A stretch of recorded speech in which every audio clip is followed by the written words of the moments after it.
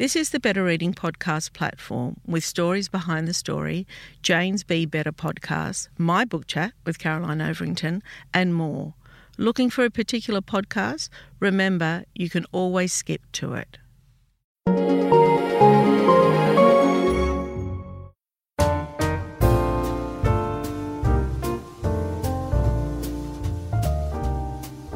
Welcome to the Better Reading Podcast, Stories Behind the Story, brought to you by Belinda Audio. Listen to Belinda audiobooks, anywhere, everywhere. Hi, this is Cheryl Arkle from the Better Reading Podcast, Stories Behind the Story. We talk to authors about how they came to tell us their story.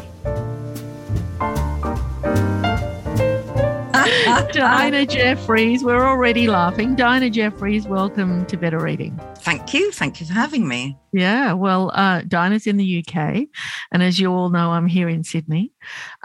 She's also the best-selling British author of novels, including The Separation, The Tea Planter's Wife, and The Tuscan Contessa. Much of her work is influenced by her childhood growing up in Malaysia.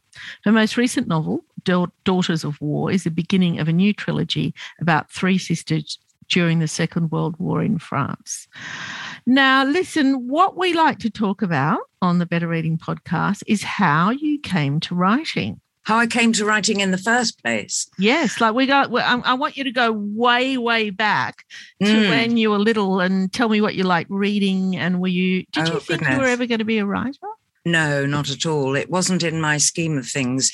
I did love reading, although I can't really remember what I read back then. It was so long ago. But I've always loved reading. It's been a sort of place to escape and live in another world, you know. I didn't, in fact, start writing until I was 60. So you can see, I'm 73 now. So I started writing when I was 60 because we were living in Spain at the time, and there had just been the sort of financial crash of 2008, which meant we had some very bad investments. We couldn't carry on living in Spain. My husband was going to come back and rejoin his company in England. And I thought I'd already been an artist for some years, a painter. And I'd sort of run out of steam on that one. And I'd had this idea about writing a novel for sort of about 6 months. I had no idea if I could do it. I mean, I've got a degree in English literature, but it doesn't in any way prepare you to write a novel or understand the process of writing a novel. The only way to do that really is to write a novel. Anyway, I started writing a novel because the crash was so awful for us that we couldn't sell our house in Spain. And if we didn't sell our house in Spain, we couldn't afford to come back here and buy a house here. So in order to sort of escape the drama of what was going on in our lives financially, I thought, well, I'm going to write a bestseller. That's how I set out, with no idea how incredibly difficult that was going to be. But if you had told me that at the time, I'd have thought, oh, how deluded is she? I know, how deluded is she? How deluded? Everything I read said I was deluded. Everything I read said, oh, over a certain age, forget it. And I thought, well, I'm absolutely not having that. So I put Post-it notes all over the place that I was writing in the house, up in the attic, in this Spanish house, saying, you have written a #1 bestseller. You have an amazing agent and a brilliant publisher, blah, blah, blah. And you had none of that? No, I had. What I did have, though, with the first book I wrote, which didn't get published, was an agent who really took an interest in me and said, send me your next book. So I sent the next book a year later, which was The Separation, which she bought and sold within sort of a minute to Penguin in the UK. And that was that. That book wasn't a bestseller. However, the next one, The Tea Planter's Wife, was a Richard and Judy pick and a Sunday Times #1, and it stayed in the Sunday Times top 10 for 16 weeks. So that I'm going to write a bestseller did happen. When I asked you that question, it's not in my notes. I did not know that. And I am telling you, I can't tell you how many people ask me for advice about writing, right? Not that I'm a published author. It's just because I run this business. Yeah. And I say to them, you've got to start early. You've got to start young. You've got to do a lot of practice. You've got to keep writing, which I think is all really good advice. Yeah. But if you had come to me when you were 60 and you hadn't studied writing, you didn't do a creative writing course, you'd not written anything, I really would have said, sorry, Dinah, I think that it's not for you. And how wrong would I have been? Well, there's always an exception. But I mean, I've always been a little bit of a maverick. If anyone told me I couldn't do something, I would find a way to do it, And I've always been creative. I worked in drama, and I wrote a children's story once. Nothing happened with that. And I've always kept a kind of diary, especially through sort of traumatic times. So writing and language was always a big part of me. But have you been a big reader as well? Oh God, yes, all my life. Yeah. All my life. I tend to listen now to audiobooks. So do I. Yeah, I adore them. I adore them. And Same. I tell you who my favourite author, one of my favourite authors, now I'm not going to remember her name. Irish one is Tana French. Australian one is Jane Harper. Harper, yeah. I love her. I've read all 4 of her books. I didn't think The Dry was the best. I loved The Survivors, but I think she's brilliant. I absolutely love what she does. Yeah. So tell me, when you're first writing The Separation, because I'm always saying it's kind of, you're making me look bad here because everything I've been saying to people for so long is not true in this instance, but I'll take it. But, I always say because people often ask me what makes a good book, right? And I always say it's the craft and the idea. And when they come together, that's when you get a good story. So how do you come across the craft if you haven't written before? Talk to me about that, how you approached it. Well, I learned as I went along. Right. And I'm still learning. I mean, I think with every book you write, you face a different challenge and you learn a bit more. With a new editor, which I now have, because I stayed with Penguin for 7 books. And then I wanted to do something a bit different with this trilogy. And so I have a different editor now. And so I think when you have a new editor, they have a different approach and you learn something new and different from them, which you may not have learnt with your previous editor. And I think I just learned on the job, really. I think perhaps I was lucky in the sense that I've always had a massive imagination, told the children stories, always been that sort of a person. Well, I guess being an artist as well, you're a storyteller in a way, aren't you? I think that's what I am, actually. Yeah. I don't ever think of myself as an author. I sort of become an author when I go and do an event or something. I've only just really begun to think of myself as a writer. Mainly, I've thought of myself as a storyteller, and I will always be a storyteller till they don't want me to be one anymore. And then I'll be telling stories to the cats. So the success of The Tea Planter's Wife got you back to the UK. Is that right? No, we actually managed to sell the house during the period of the set when I wrote that very first book that didn't get anywhere. As soon as that was written, we managed to sell the house. But that all took, 18 months or something. Do you know what I'm thinking? I mean, you must be so resilient as well, because at 60, if that were to happen to me, because I feel as though I've worked my whole life towards financial security. I mean, I don't have a lot of money, but I've got enough. And I feel at this age that I'm comfortable. I've made some good decisions. I live where I want to live. I've got a nice apartment, blah, blah, blah. And if that was all taken away from me, I don't know how I would turn that round. Well, I mean, I didn't think a lot about it. I just knew that if I didn't immerse myself, I mean, I've always liked a project. It doesn't matter if it's painting a picture or the house in Spain. That was my project. We took the roof off that house, built up, I mean, it was a big project. It was my project. I barely spoke a word of Spanish, but I learned enough to know what a prop, I don't even know what they're called in English, is, things in houses that hold up things. I got you. Yeah. So I can't even remember the question. What did you ask me? That if I'm feeling that if that was all taken away from me, I don't know how I would be able to turn that around. No. Well, I think it was more a question if I immersed myself in something, I won't worry too much, because by then I'd got a granddaughter here in England and my daughter left it very late. Actually, we might never have gone if she'd had one before. But so I was desperate to come back to England, and I missed England. I missed being able to speak my own language.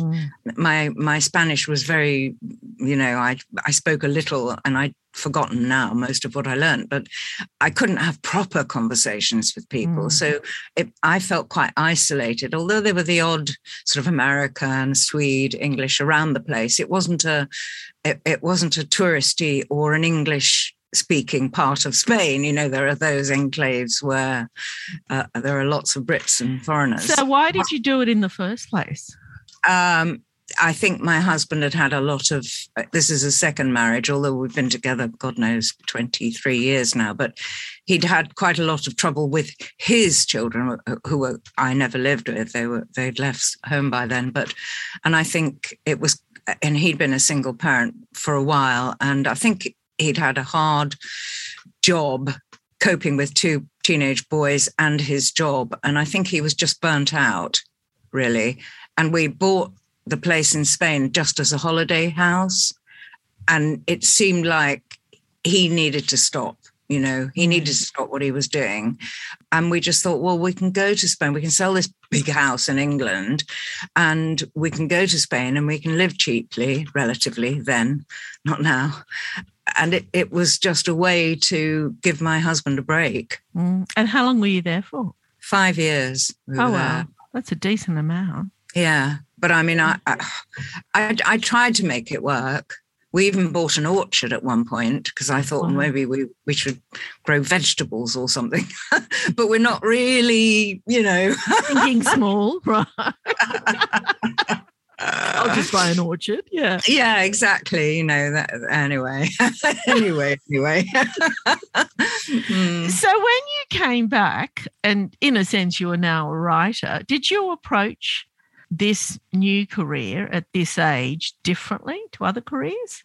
I just loved it. So differently in the sense that I just loved it. I think it's an addiction once you start writing it, because it's very hard to stop. Once you get on the roller coaster of being a writer, it becomes who you are and what you want to do. And it's got so many wonderful aspects to it, as well as heartache, quite a lot of heartache, but certainly the joy of thinking up a new idea, suddenly kind of inventing something that never existed before, and the characters that you engage with and the story that you find yourself researching.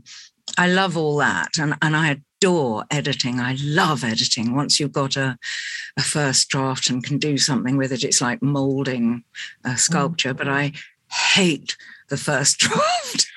I think, Dinah, I've probably spoken to over 300 authors, and you're probably the first one ever to tell me that they like the editing process. Oh, gosh. Yeah, I think people find that most authors find that challenging. They appreciate it and they completely understand it, but they do find that difficult. But, I think also with a career like writing, I mean, I've said this before on the podcast, and I don't have the stamina for it because you spend so many months writing. I mean, and that can't be easy. Then you finally, for some people, they have to find an agent, and then they have to find a publisher, and finding an agent doesn't necessarily mean you have a publisher. And then finally, if you get through those processes, you get it published, and then you put it out there into the world and everyone has an opinion. Oh, I know. I don't listen to the opinions too much. You don't? No. My first editor with the first book, The Separation, she said, Dinah, don't read your reviews because the ones you'll remember are not the 5-star reviews, the glowing reviews. The ones you'll remember are the 1 stars or the negatives. And she's right. They can be really brutal. Yeah, it's awful. So when a book comes out, just as Daughters of War has recently come out in England, I look at the reviews on Amazon, say, to begin with. And mainly those are the reviews from the bloggers who do the blog tours. And they're usually proper reviews. And I just read them because for me, what's interesting about a review is someone is throwing a mirror back to you. And, or rather, a mirror of your book back to you. And what I find is, oh, I didn't know the book was, and I find that I learn about my book from other people, from what they saw in my book and what they appreciated in my book. And I find that very interesting because I find it very difficult to talk about the books, really, because once they're done, they're done. And I'm onto something different. I'm engaging with different characters. So reading those early reviews is really, really interesting because you get, they really liked the three sisters. And I love that. But then after a little while, I stop reading them because then you start to get a few negative ones. And I think, well, I just don't want that in my head. When you're ready to pop the question, the last thing you want to do is second-guess the ring. At BlueNile.com, you can design a one-of-a-kind ring with the ease and convenience of shopping online. Choose your diamond and setting. When you find the one, you'll get it delivered right to your door. Go to BlueNile.com and use promo code LISTEN to get $50 off your purchase of $500 or more. That's code LISTEN at BlueNile.com for $50 off your purchase. BlueNile.com, code LISTEN. Hey, it's Paige DeSorbo from Giggly Squad. High quality fashion without the price tag. Say hello to Quince. I'm snagging high-end essentials like cozy cashmere sweaters, sleek leather jackets, fine jewelry, and so much more. With Quince being 50 to 80% less than similar brands. And they partner with factories that prioritize safe, ethical, and responsible manufacturing. I love that. Luxury quality within reach. Go to quince.com/style to get free shipping and 365-day returns on your next order. Quince.com/style. Do you know what I'm wondering? Like when you wrote The Separation and then The Tea Planter's Wife, sometimes when I hear people talk about movies and films and they say that, when we talk about movies that are successful or popular or whatever, and people say, there was a good vibe on set. It was, good work. We were doing this, that. I knew it was going to be successful. Did you feel the difference in those two novels and think that, okay, I think this book has done it. This is the story that's going to make the bestseller list. It's going to take me to the next level? Did I? Yeah. I remember my agent, when she read it, she said, I just want to say this book was an absolute joy to read. Oh, wow. And I thought, that's an indicator. With the Daughters of War, the new one, I can't remember who it was, but someone in HarperCollins, I think, said, this book is an absolute joy to read. And I thought, that's what I want. They're tough things happen in my books. They're not, but ultimately they go away feeling good. So talk to me about this one. And so it's a trilogy and this is part one. Talk to me about how you kind of plan that out in your head. You said to me it was different. You were taking a different approach. So you went to a different publisher. Talk to me about that process.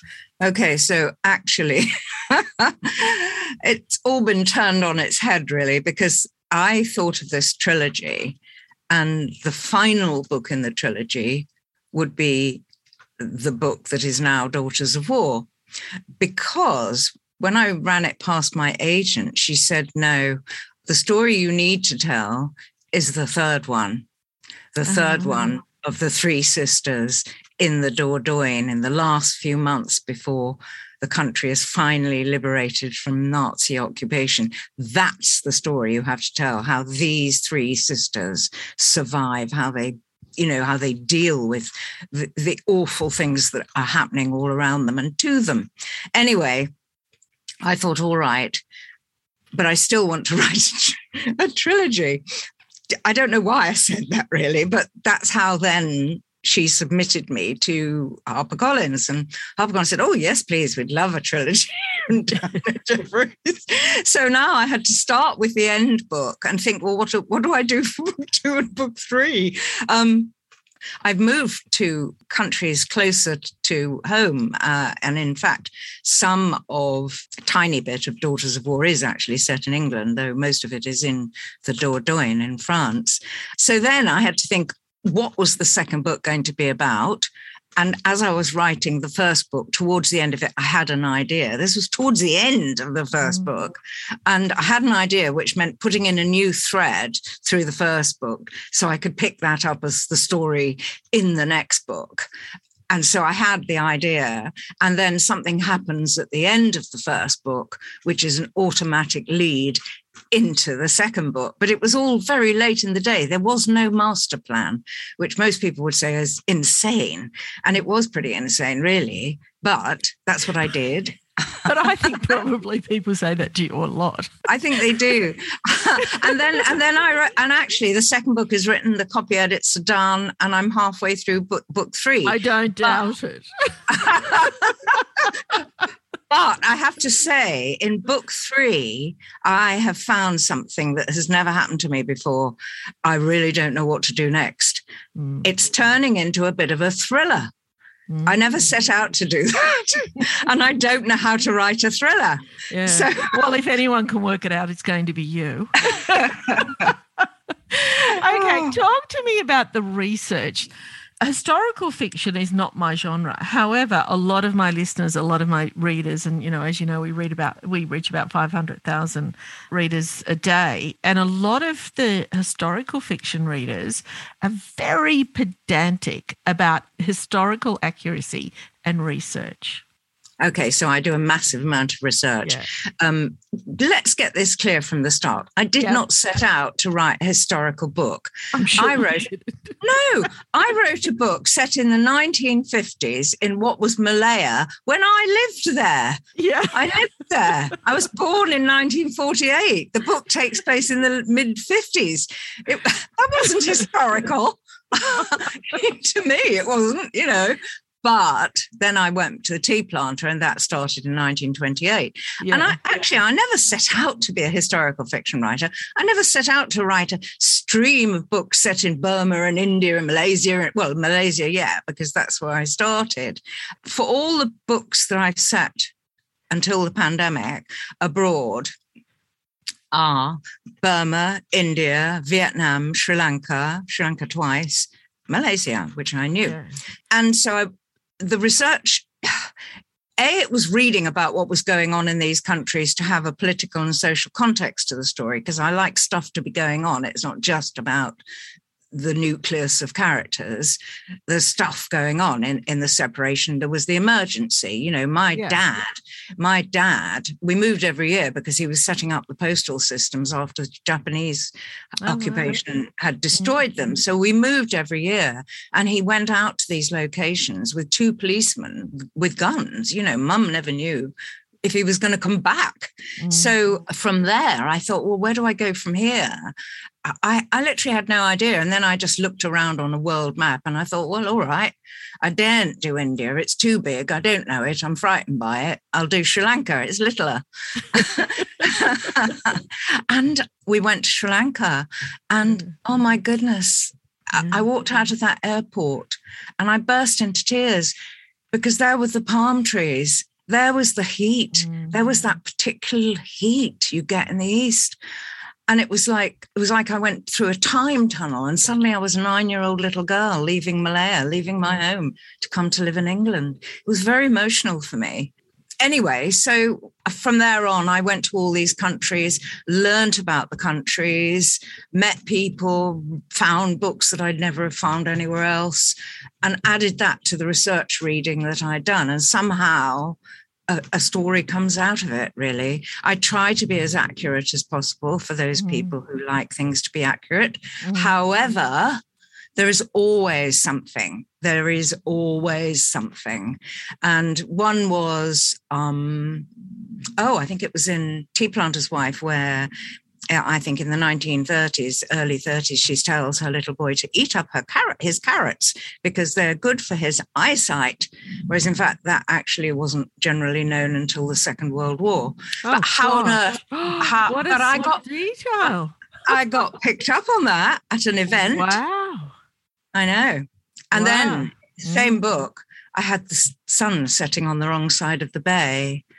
And it was like, so you see what I mean? You know, someone said, well, did they have tissues then? And I thought, well, I'm sure they did, because I tend to look things up. And I'm sure I found that they did. Anyway, that's the sort of thing. But most people aren't like that. But, you know, fair enough. If they want, you know, to say that sort of thing, then absolutely right. Yeah, they do seem to expect it. I think it's part of the reading process, is the learning process as well. So they want it to be truthful, even in fiction, right? Exactly. And but the thing is, it isn't non-fiction. At the end of the day, the story trumps everything. The characters, it has to. Otherwise, go and write a non-fiction book or go and read a non-fiction book. You know, of course you learn something in the books, and I like that too, but it can't be the top thing. It has to be the characters. It has to be the story, the plot, what's happening, what's going on. And more than anything, I believe, whatever, that most readers want to feel something when they're reading. They want to engage. They want to feel something, whether it's horror or whether it's excitement or whether it's just their hearts being touched. And to me, that is the top number one thing I try to get into my books, so that when they leave my book, or even during the book, each reader has actually felt something. And whilst accuracy is important, at the end of the day, you're blurring your research with your imagination, because these places don't exist anymore. When I go to India, or when I went to Rajasthan, it's full of motorbikes, you know. It wouldn't have been in the 1930s. It would have been a much different place. When I went to Hanoi in Vietnam, there was very little evidence of the French occupation. There are beautiful French buildings hidden behind modern facades. It was hard to find the past. So I think, whilst I understand people pointing out inaccuracies, I think if they really understood the magnitude of trying to get it right, which you really do try to do really hard, as well as everything else, as well as the characters, the plot, the characterization, the location, everything, I think they would realize that authors are generally tending to write a book a year. If they were to get every single thing double-checked and triple-checked, you know, you'd get a book out once every 5 years, and we can't do that. No. Are you going to write a book set in Spain at any point? Well, that's interesting. I mean, I have actually booked a little trip for me, my daughter, and my granddaughter, a little road trip next autumn. So autumn 22. Because we usually go, all of us, on holiday together in May to Greece, to a little Greek island. But 2 years in a row, we haven't been able to go because of the pandemic. So we are hoping to do that next year as well. But there is a trip to Spain coming up. So who knows, that might be a book. I always say it won't be, and it'll actually be a holiday, but it hardly ever is. Hardly. I can imagine your mind doesn't stop working. And we've run out of time. Diana, thank you so much for your time. I've really enjoyed this conversation. I've enjoyed it too. Thank you.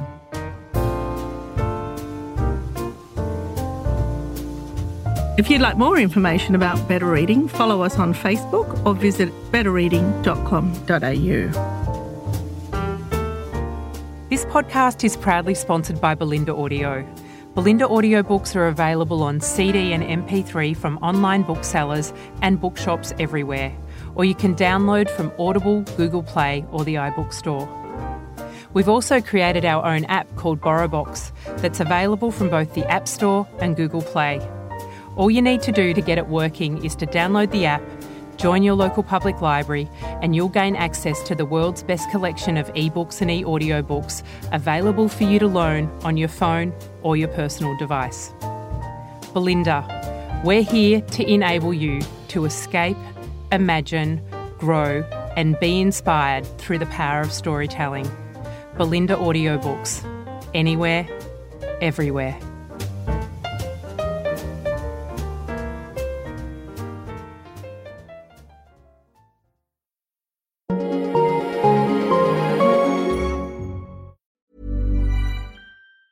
Planning for your next trip? Elevate your travel style with Quince. Quince has all the jet-setting essentials you'll want for your next getaway, like European linen, premium luggage options, buttery soft Italian leather bags, and so much more. And it's all priced at 50 to 80% less than similar brands. Plus, Quince only works with factories that use safe and ethical manufacturing practices. Pack your bags with high-quality essentials you'll be wearing for vacations to come with Quince. Go to quince.com/trip for free shipping and 365-day returns. Even when we're on a budget, we still deserve nice things. Quince is a place to scoop up stunning high-end goods for 50 to 80% less than similar brands. They have buttery soft cashmere sweaters starting at $50, luxurious Italian leather bags, and so much more. Plus, Quince only works with factories that use safe, ethical, and responsible manufacturing. Get the high-end goods you'll love without the high price tag with Quince. Go to quince.com/style for free shipping and 365-day returns. Hi, I'm Daniel, founder of Pretty Litter. Did you know cats tend to hide symptoms of sickness and pain? I learned this the hard way after losing my cat, Gingy. So I created Pretty Litter, a health monitoring litter that helps detect early signs of illness by changing colors, saving you money and potentially your cat's life. Pretty Litter is veterinarian developed, and it's the easiest way to keep tabs on your fur baby's health right at home. Go to prettylitter.com and use code ACAST for 20% off your first order and a free cat toy. Terms and conditions apply. See site for details. If you enjoyed this podcast, leave us a review and check out the other podcasts on the Better Reading Network.